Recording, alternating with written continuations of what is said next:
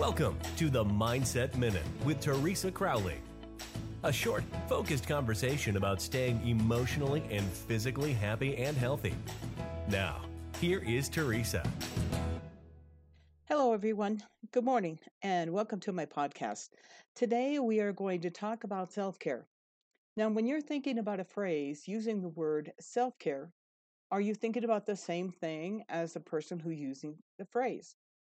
Well, I think when you realize that you need some self-care, these are simple ways in which to give you the things to give yourself a pick-me-up and feel better.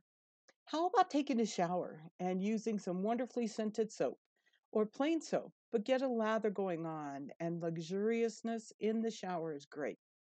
Get dressed, feel good about what you're wearing. Reach out and talk to a friend, maybe a colleague.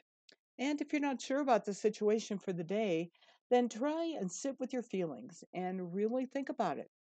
When you realize how great you are, give yourself a compliment. Give yourself a compliment and do it often because you know what? You deserve it. Thank you for joining me.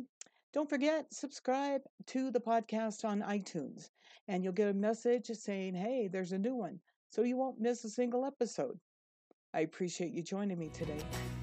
Thank you for listening. We look forward to you joining us weekdays on the Mindset Minute with Teresa Crowley.